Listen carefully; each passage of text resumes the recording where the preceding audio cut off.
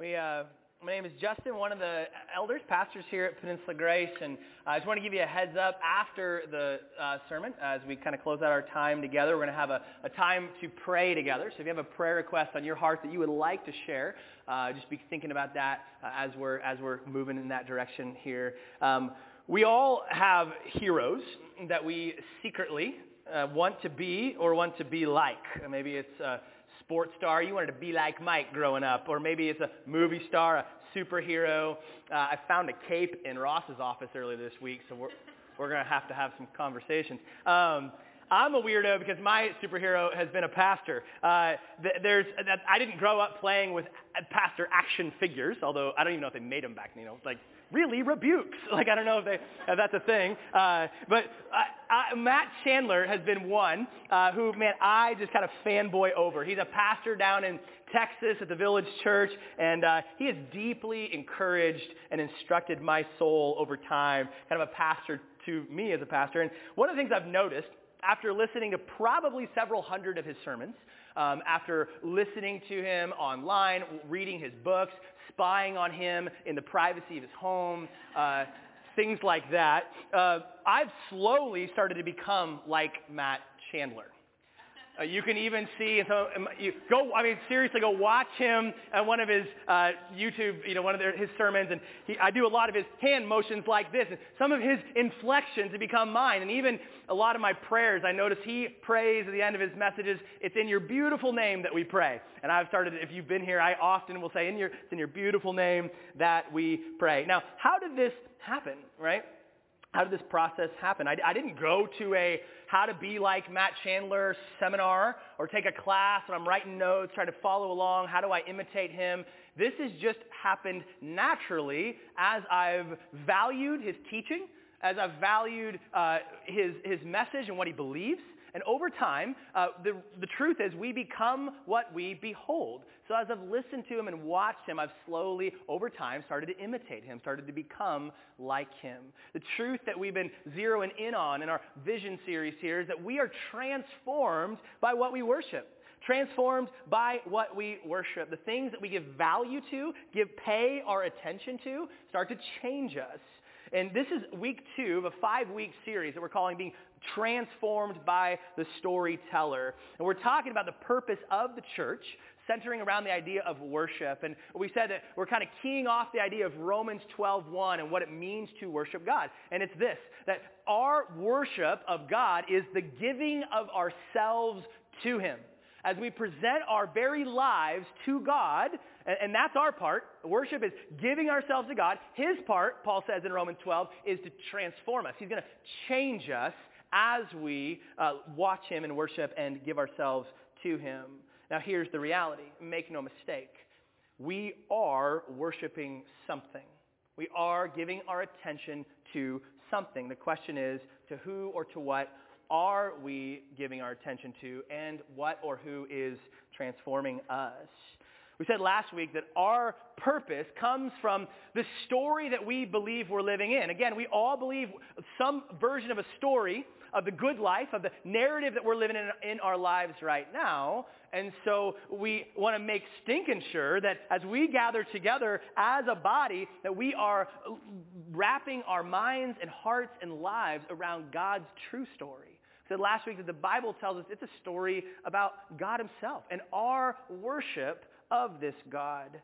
And so how do we become transformed by this true story? Well, we talked about that really if we summed up the Bible in 4 words, I would say this. It's creation, fall, redemption, and consummation. Creation, fall, redemption, consummation. Over the next 4 weeks, we're going to look at each one of those parts of the storyline and how the truths of this story shape us as Jesus followers.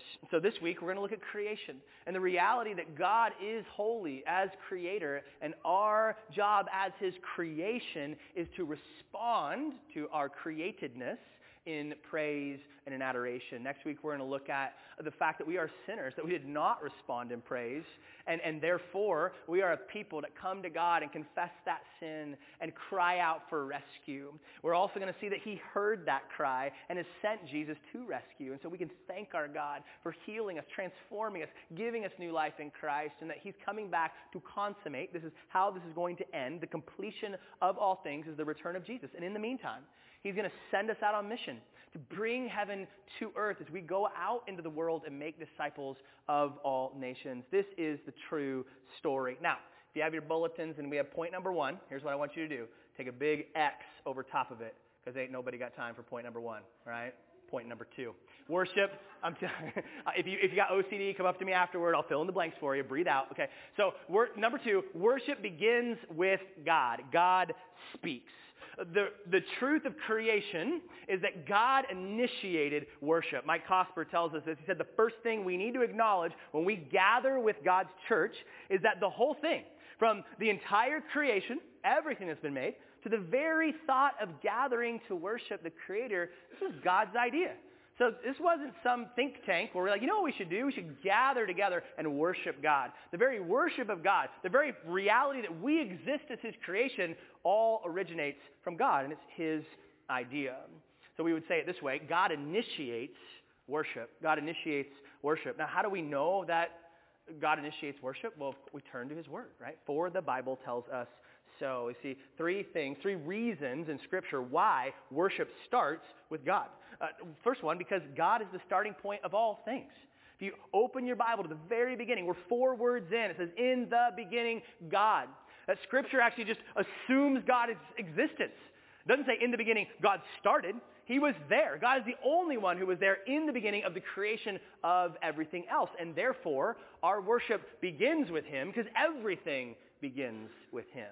Second thing we see is God initiates worship because everything made is an echo of its maker. Everything that has been made is an echo of its maker. I love Psalm 19. It says it this way: the heavens proclaim the glory of God. The skies display his craftsmanship. Day after day, they continue to speak. Night after night, they make him known. They speak without a sound or word. Their voice is never heard. It's not audible words, but he says, yet their message has gone throughout the earth and their words to all the world. That everything that's made around us echoes, points back to the one who made it. And this is always true. If I was to make a birdhouse or a birthday cake, they would echo their creator and his incompetence and extreme lack of coordination and creativity, right? We've been watching that Netflix show, Nailed It, like I belong on that show, right? That my creation would echo my glory or lack thereof. But we look at creation. God did a much better job than I did. Anybody see the aurora a couple weeks ago? You lucky, I know. I'm like, the groaning, that was me. Jill and I were, that 5 minutes that we were actually sleeping as newborn parents, missed the aurora. And Facebook was there in the morning to rub it in. But God's the creator of all we see, and what we see is an echo of the one who made all these things. And as we look around in our world, we see the extravagance, the beauty, and the power that reflect, that echo back to the one who made all these things. Starts with him because he made it. And then the third thing we see is that we're made in his image. That we specifically, as his created human beings, as we'll talk about at our lunch today, reflect him in a unique way. God said in Genesis 1, God created humans in his own image. Now, what in the world does that mean? Well, the word image, it had the idea, actually in the Greek, was the word icon. You know, we think about our little icons on the computer screen. It's a representation of something else. And really, it was carried the idea of a statue. So when we go to the Lincoln Memorial in D.C., the purpose of this statue is to represent the person of the statue and to reflect his glory, to remind us of what Abraham Lincoln did as a president, who he was, what he accomplished in office. And you and I are little image bearers of God, that our job is to reflect and represent who our God is to the watching world in the way that we act and the way that we live. We are uniquely hardwired to echo his glory. So we see here that God, he is the great initiator. He made the world. He made us. And so everything we do, everything. And when we gather here today, the songs that we sing, the word that we listen to, the meal that we're going to have in a little bit, like these all are to be centered around a response to God's initiation and then invitation. What did we sing right before I got up here? No, who else would invite me to call him Father? God has invited us. And that's why we gather, guys. Like, we don't just come here to kind of get our spiritual high for the week to hopefully get us through the rest of the week. I just got to capture a good feeling. We don't come here to just get a little bit smarter, learn a new little fact about God. And we certainly don't just come here to check a box. We don't gather together as God's people to kind of alleviate our conscience so that we feel better about ourselves the rest of the week. Well, I gave God his time, and now things will go my way, and he can kind of get off my back for the other 6 days. No, the reason we gather, I would say it 2 different ways. Number one, we come because God calls. God calls us to come. And we stop and sit on that for a minute. Like, how amazing that God wants us to come to him. Like, that God, the maker of the universe, wants intimacy with us. Like, he just wants to be with us. I think about that differently as a father. And I want to just be with Lucy. I just want to spend time with her, just like as a sponge. Sometimes I feel like I wish I could like suck the adorableness and wonder out of her into me. Like, I can't get enough. And she's just sitting in my lap and just delighting in her. I just want her with me. And this is what our God desires with us. He invites us into relationship. This is what Jesus says in Revelation 3. In the context here, he's talking to believers. He says, look, I stand at the door and knock. If you hear my voice and open the door, I will come in, and we will share a meal together as friends. He doesn't put up with us as peons. He has invited us into feasting with him, to an intimate relationship, snuggling up with us like a father with his child. This is not the Hunger Games lottery, where he's just kind of picking off, you're going to come worship me, you got to worship me. This isn't the military draft. This is God inviting us into relationship with himself. At the same time, we do come because God commands. So he calls, but he also commands. Now, this is not just a mere suggestion. If you want to, we read Psalm 100. Danny read it as we began our time together to worship. And you hear the command words, and these are good commands. These are wonderful commands, but they are commands. Psalm 100. Shout with joy to the Lord, all the earth. That's what we're told to do as his created ones. Worship. That's a command. Worship the Lord with gladness.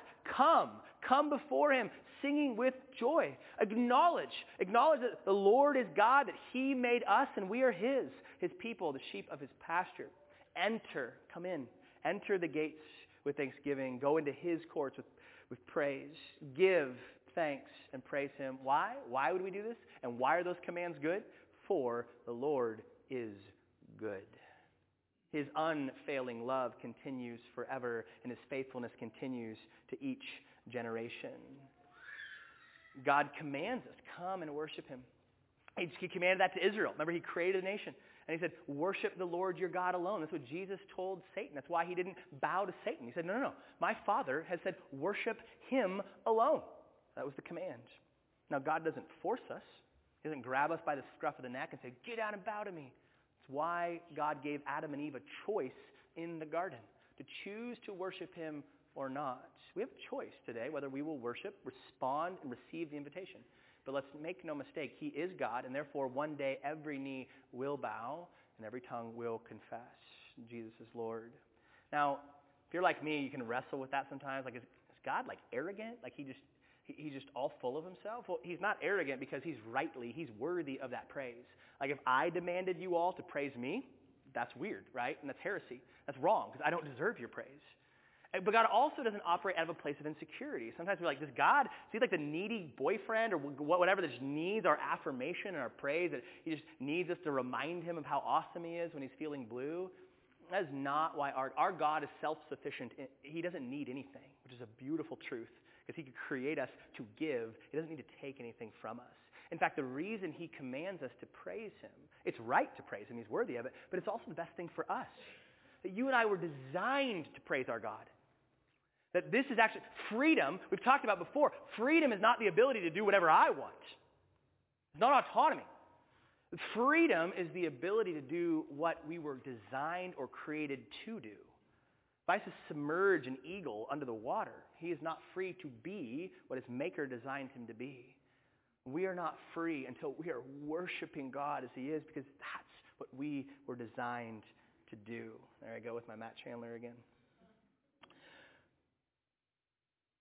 Worship is initiated by God. But on the flip side of that, therefore, worship that is not initiated by God, worship uninitiated by God, is what we would call, the Bible word for that is idolatry. Why is it so important that we underline this? Why are we spending a Sunday morning with the idea that God initiates, that he first speaks and then we respond? Well, it's because, one of the reasons is because when we reverse this pattern, it actually ceases to be the worship of God and we start worshiping something else. In the Old Testament, when God created the people of Israel, he initiated their life as a nation with a word, with 10 words actually from Mount Sinai. And this is what he told the people. He says in Exodus 20, then God gave the people all these instructions. He told them how to live. And he can do that because he created them, right? He knows how they're designed to operate. He said, I am the Lord your God who rescued you from the land of Egypt, the place of your slavery. It doesn't actually start with a command. He starts with who he is. I am your God. I have rescued you. I have created you. It's me that gave you birth as a nation. Therefore, here's how you live. And the first two things he says is this: you must not have any other God but me. No other God. And then he says you must not make for yourself an idol of any image on heaven or on earth. I don't know, I've read that before. I'm like, that seems kind of redundant, right? Like the first two commands, have no other God and don't make an idol, isn't that kind of the same thing? Like, did he need to be redundant on that? You're writing on a scroll. Like, we could have really been a little more concise on those tablets, right? But there is a difference between these two commands, and I think it's important. Jen Wilkins said it this way: the first command is don't worship anything other than God. You shall have not any other gods other than me. But then the second one is actually getting this idea that we should worship nothing less than God. Less than God. So think about it this way. When God is speaking to Moses to write down these commands, do you know what Israel's doing at the bottom of the mountain? They're violating these commands. Like, they're living again. They are actually making a golden calf. Now what's interesting is what they say is, this calf that we made, this is the God that rescued us out of Egypt. Like and this is our God. This is Yahweh. Now, the problem here is that they have put themselves in the place of maker, and this God of theirs has become the thing that's made. They've reversed the process. Who's really God in that scenario?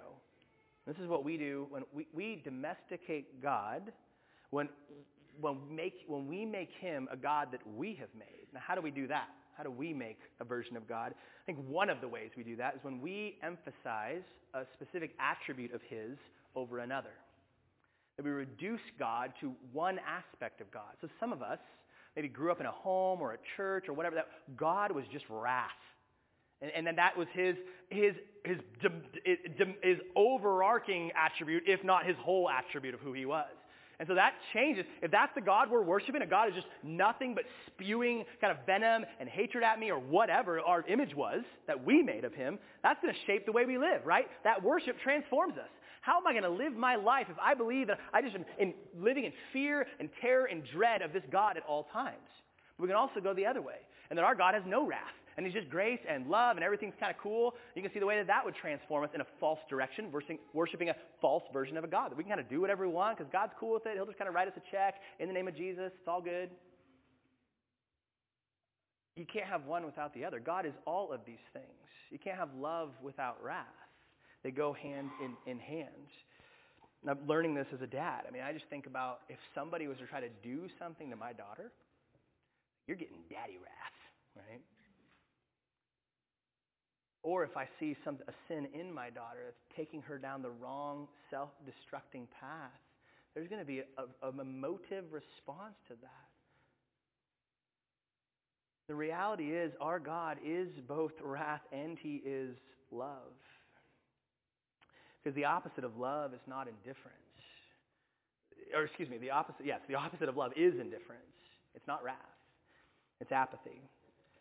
And man, God hates our sin. He hates our sin. Loves us. Hates our sin. In fact, he hated it so much that he sent himself, his son, to absorb that wrath on our behalf so that we could be invited to call him Father once again. This is why, guys, this is so important that we let God initiate worship. We come to him as he is, not our false version of him. That God has invited us into relationship, invited us into a conversation, but let's make no mistake, God initiates the conversation. He is the maker of heaven and earth, so he alone decides. He tells us who he is. He tells us who we are and our purpose and what a relationship with him looks like. He has spoken to us through the created world, spoken to us through his written word, and then finally spoke to us through his living word, Jesus himself. So our response is one that says back to God, repeats back to God who he says that he is, who he says that we are, and how we are to live. Every part of our life is to be lived as a response. God initiates worship, and then we respond. Our worship, as we say at point number 3, is returning God's call. We respond. So the idea here is that God calls, we respond. God calls, we respond. So we're going to kind of get this into our brains. I'm going to speak for God. That's dangerous. And then you're going to respond. So I say God speaks. You say we respond. God speaks. God speaks. God speaks. Well done, my friends. Now, we get this. I was going to go military on you, so you're lucky. I'm a Navy family now, so it just kind of rubs off on me that I was going to say, you're going to worship me as God. Even if the world considers that odd, even if the sound off, praise him. But we won't. We won't do that. We won't do that because I'd look foolish. Worship is a response to God's invitation. It's responding to his call. Don't leave him hanging. Okay, that's good. Worship is a declaration of war. Mike Cosper worded it this way. Worship is a declaration of war. What we're essentially telling God is you alone are worthy of our praise. And part of what that's inferring is that nothing else is worthy of your praise. I love the way John Whitvilliers says that. Took me a couple times to get that last name down. Every time we sing praise to the triune God, the 3 in 1, that's just that word for God the Father, God the Son, and God the Spirit. We sing praise to the triune God. We are asserting our opposition to anything that would attempt to stand in God's place. I love this. Every hymn of praise is a little anti-idolatry campaign. When we sing, praise God from whom all blessings flow, we are also saying, down with the gods from whom no blessings flow. Because our hearts, my heart, is prone to worship things other than God and less than God. Singing these songs is a reminder, it's a declaration that nothing else is God, nothing else is worthy of our value and ultimate attention but God alone. So it was a declaration of war against these false idols, these false versions of our story. What is it positively? I would say the goal of worship is this. I would word it this way, to put the character and works of God on display. To put the character, who our God is, and his works, what he's done, on display to a watching world. And we can do this in a couple different ways. First of all, we can do it in the songs that we sing. We sing songs declaring that he alone is worthy of worship. Now, we have to be careful here, because I think one of the pitfalls that we can make when we do this is that we actually start worshiping worship instead of worshiping God. That we can love the feeling of coming together in a room full of believers and friends that are singing these songs to God. And we get this feeling, and it's good. Emotions are good. But sometimes we can just come for that feeling. And then we start, how great is our praise? How great is this emotion? How beautiful are we singing? And we're worshiping the very worship of God instead of worship himself. Worship than God himself. Ooh, that was careful. So basically, the idea, anything other than God can become an idol, including the very worship of God.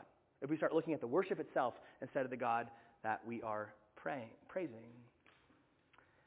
And so, to do this, I remember we were a couple years ago, actually it was quite a few years ago, the stage was that way. If you were with us, we were all facing that wall. And my friend Jacob and I, we were talking after a service, and he was just kind of talking about, he was wrestling during the singing. And he's like, we were singing the song, I think it was How Great Is Our God. And he said, I'm looking around seeing everybody singing.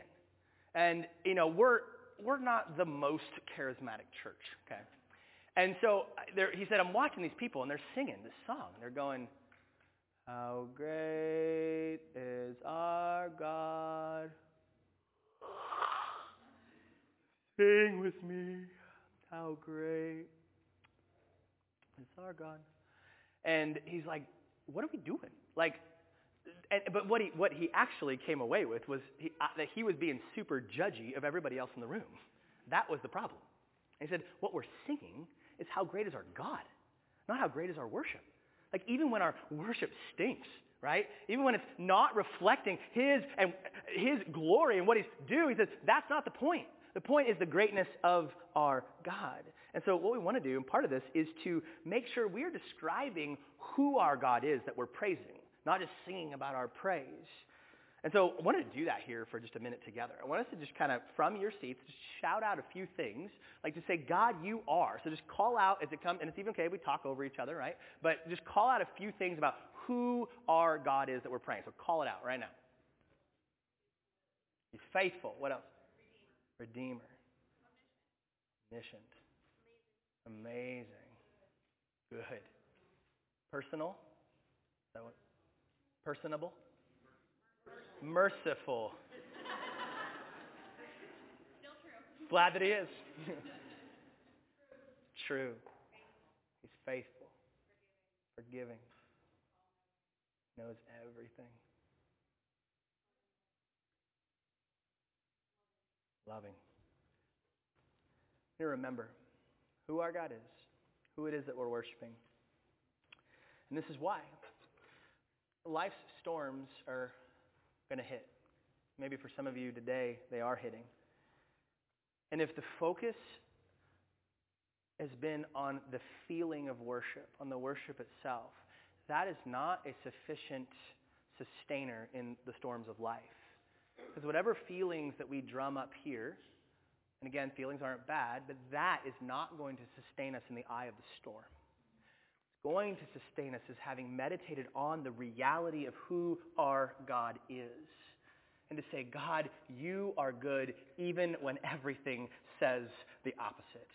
That God, you are love, that you are for us, that you are in control. I'm clinging to that truth. That's faith. I'm clinging to the truth that you say that you're that, because this certainly doesn't seem like it. It certainly doesn't feel like it. And in the eye of the storm, to know he's the one that tramples over death and chaos, and clinging to that truth. We sing the songs about who our God is.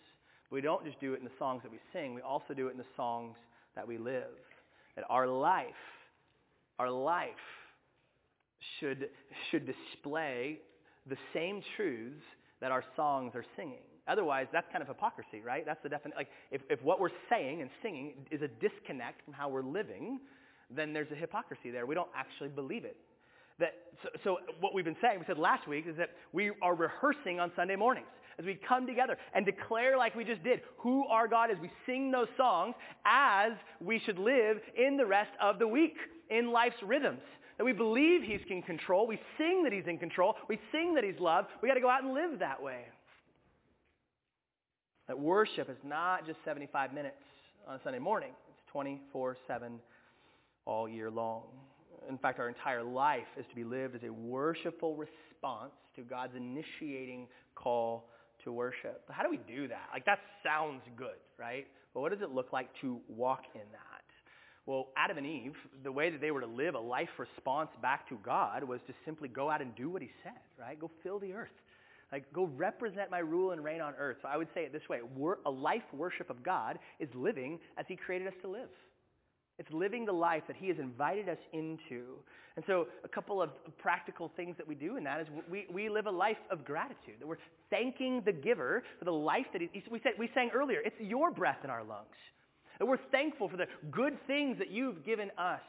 And that we take care of the creation around us as he called us to. That we love.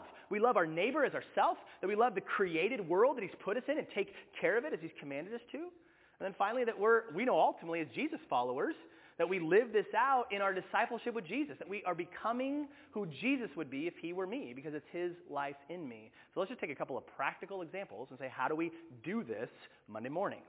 Let's start where I always love to start, eating a cookie.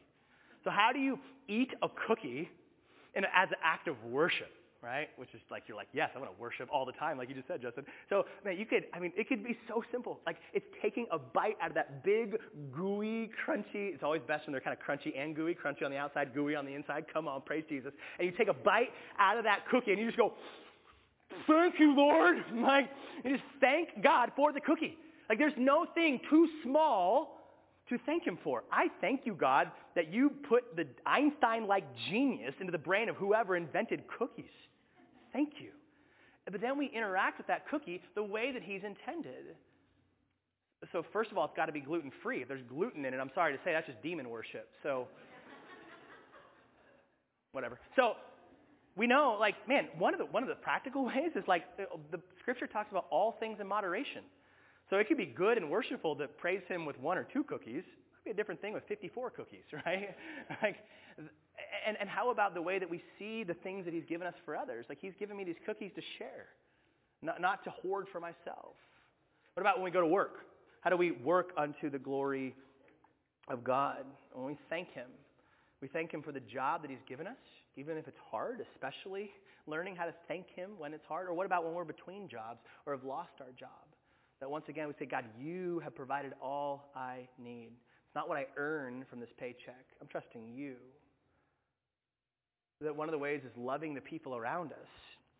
An act of worship is how do I treat my coworkers? How do I talk to them? How do I talk about them when they're not there? Do I talk about them when they're not there? What about my integrity? Am I working as my Creator works? With excellence, like I'm not saying I showed up at this time when I actually showed up at that time, right? These little ways that are all acts of worship. What about changing a diaper? This has become a new reality for your pastor. To say, God, thank you. Thank you for my child. And thank you that changing diapers is but one stage in the circle of life, right? As I've learned to say, this poo shall pass. There's a cool prayer book. It's called Every Moment Holy. And it's got these little prayers in there that just talk about the everyday tasks and the way that we can see these as moments of worship. And so this is a liturgy for changing diapers number 1. There's 2 of them. This guy has lots of time on his hands. So he says this, Heavenly Father, in such menial moments as these, the changing of a diaper, I would remember this truth. My unseen labors are not lost. For it is these repeated acts of small sacrifice, I'm changing a diaper at 2 a.m., for example, like bright, ragged patches, are being sewn into a quilt of loving kindness that swaddles this child. Isn't this just always your mentality when you're changing diapers? No act of worship is insignificant. Every moment of our lives can be lived as a response to who our God is, as we display his character and his works in what we're doing, whether it's eating a cookie, changing a diaper, or going to that same job that we've been going to for years. Maybe ask yourself, am I living my life as a response to God's invitation to worship him? And I don't know if you're like me, my answer is often no. That's not how I'm living my life. I'm not living as I'm not thankful. I'm demanding. That I'm not living to reflect his glory. I'm living just for myself. My will be done, not thy will be done. To elevate my own comfort and power and control, not to turn to him. And so we know that we have failed to live a life of worship in response to him. That's the bad news. But the good news that we're going to look more in depth into the next 2 weeks of our fall and redemption in Christ. I'm going to give a spoiler alert here at the end of the service that Jesus is the one. How do we return? How do we respond in worship to God? The only way back into relationship and right worship of God is through the person of Jesus. I remember when Lucy was just a couple weeks old, she would smile, but she wasn't actually I don't think she meant to smile. She was just kind of going through like the facial expression slot machine, right? Smile, frown, stare at you with dead eyes face. Cry all night. She really liked that one. That one kept coming out. Cherries. But then eventually what's become really cool is that now she's actually starting to smile in response to us.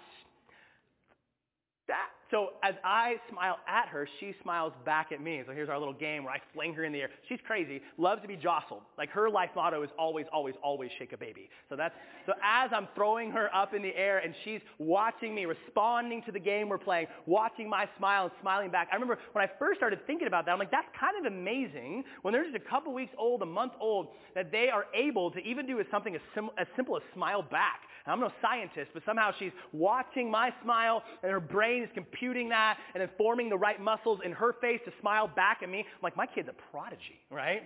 Genius, right? And no, but this is just a natural response, right? She's just watching her daddy smile at her and she's smiling back. And this is God, that he created us with a smile of love. That our God, but sinfully, we don't smile back. Like we do not respond in like kind. As sinners, we don't and can't respond to him as he treats us. But God spoke a better word. He made a way back into his presence to the smile of the Father. Hebrews says this as beautifully as anything in the first few verses of Hebrews 1. Long ago, God spoke many times and in many ways to our ancestors through the prophets. The prophets were the people who told us who God is, what he says, what he's like, what he wants. It says, and now, in these final days, he has spoken to us through his Son.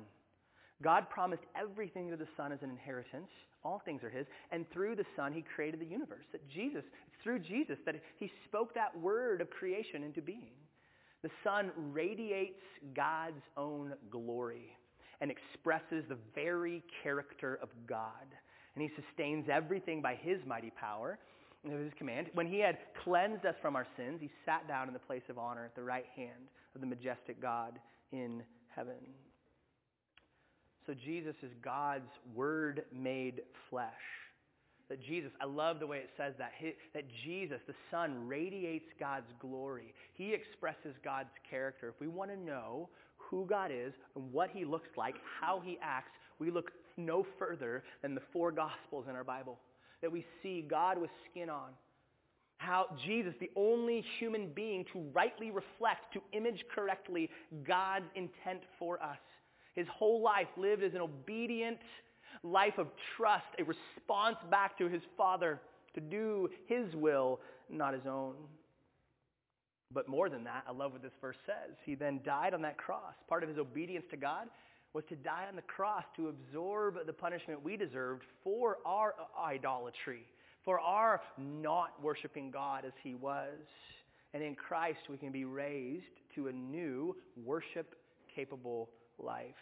But how do we do that? How do we do that? I love what 2 Corinthians tells us. It says, but whenever someone turns to the Lord, the veil is taken away. They're talking about Moses when he was walking up the mountain as a sinner to approach God's presence. Man, when he came back down, he was glowing with God's glory. And so the people were like, we can't handle that. And he put a veil over his face to kind of subdue the glory. What the New Testament what the Gospels tell us is that when Jesus died on the cross, the veil in the temple was torn in two from top to bottom. God did it down to us so that we could enter into the Holy of Holies, into the presence of God again through Christ. He goes on to say, for the Lord is the Spirit, and wherever the Spirit of the Lord is, there is freedom. There's freedom in Jesus. And what do we say freedom is? It's not to do whatever we want to do. That freedom is to be able to finally do what God intended for us to do in the first place, and that's to have a relationship with him. That Jesus has opened the veil, made the way back into the Father's presence to see his face, the smiling face of the Father welcoming his prodigal home. As we see that face, it does something to us. I love the last verse. So all of us who have had that veil removed can see. We can now see God as he is again in Christ. And not just see, but what does it say? And reflect. Reflects the glory of the Lord. As we see his smile, like Lucy, we're going to start to naturally learn to respond back in like kind. And the Lord, who is the Spirit, makes us more and more like him as we are changed into, this is a process, into his glorious image. With the veil gone, we can now see God's smile in Jesus and start to respond. The more that I watch Matt Chandler and listen to him, I become like him, right? we said we become what we behold. We are transformed by what we worship. Brothers and sisters, let's put our eyes on Jesus. And as we listen to his teachings, as we watch him in action in the Gospels, as we walk with him in real time today, we keep our eyes on the author and perfecter of our faith, what's going to start to happen is a change in us, a change of heart from the inside out. And we're going to start to radiate, like Jesus does, the very glory and character and works of our God. My life can start to become a response to God's invitation. Would you pray with me, Father? We thank you that you, first of all, made us and then invited us into this relationship. And even when we took that left turn and decided we would do our own thing and make ourselves maker instead of you, Lord, that through Christ, to absorb the wrath, to indicate, for you so loved us, that you sent your Son to die in our place. And now in him, we can enter back into your presence, smile back to you. And whether it's eating a cookie, changing a diaper, going to work, Lord, we can now live a life as we are very much in process of doing, being able to live a life back that worships you through Christ. So, Father, we just pray now as we end our time together that we would just hear your word and respond and say the things that you just told us that you are. It's true. Amen. That is who you are, and we praise you. All God's people said. What we're going to do, if you'd stand with me, we're going to respond. And so again, we want to respond. God speaks, we respond. God speaks, we respond. So we're going to speak together the words of God as we hear. There's a power in us speaking out God's word. We're going to read again Psalm 100, and then we're going to respond in worship. We're going to sing back to him who he declares that he is rightly. So would you read